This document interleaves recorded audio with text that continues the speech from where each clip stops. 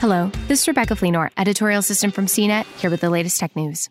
There are a few things as revealing as a person's search history, and police typically need a warrant on a known suspect to demand that sensitive information. But a recently unsealed court document found that investigators can request such data in reverse order by asking Google to disclose everyone who searched a keyword rather than for information on a known suspect.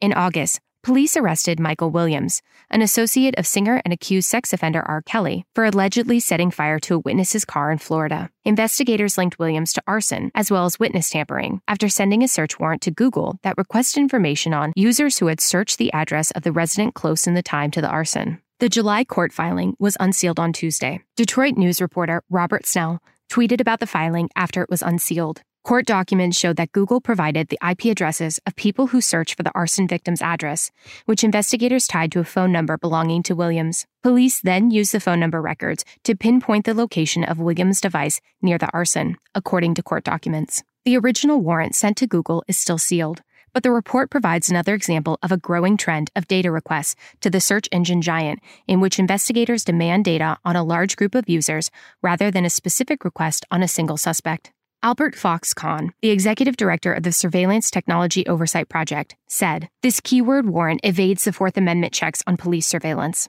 When a court authorizes a data dump of every person who searched for a specific term or address, it's likely unconstitutional."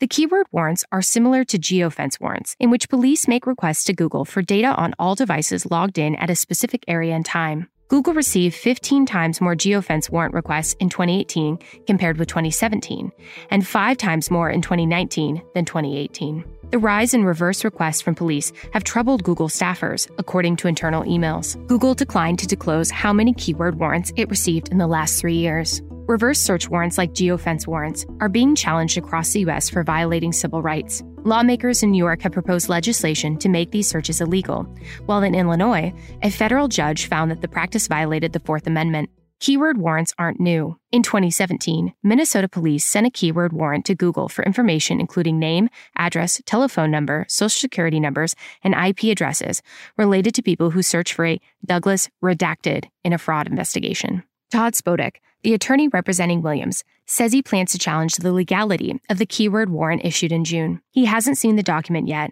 but he says he intends to argue that it violated Williams' rights. Spodek said he's seen more of these types of warrants being issued in criminal investigations and worries it could lead to wrongful accusations in the future. Spodek said, "Think of the ramifications in the future if everyone who searched something in the privacy of their own home was subject to interviews by federal agents.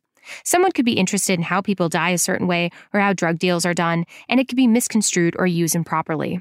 Typically, probable cause is needed for search warrants, which are associated with a suspect or address. The demands for information are narrowly tailored to a specific individual. Keyword warrants go against that concept by giving up data on a large group of people associated with searching for certain phrases. After investigators linked Williams to the arson through the keyword warrant, they sent Google another warrant specifically for his account, finding that he looked up phrases like witness intimidation and countries that don't have extradition with the United States. This detail was discovered after executing a warrant on Williams, rather than the other way around, in which investigators looked for everyone who searched for those phrases. Google is also facing criticism for complying with broad data requests, such as geofence and keyword searches. The Electronic Frontier Foundation Surveillance Litigation Director, Jennifer Lynch, said, "If Google stored data in a way that was truly de-identified, then they also couldn't give it to the government. Google's not setting up their system or changing their practices in a way that could prevent these kinds of searches."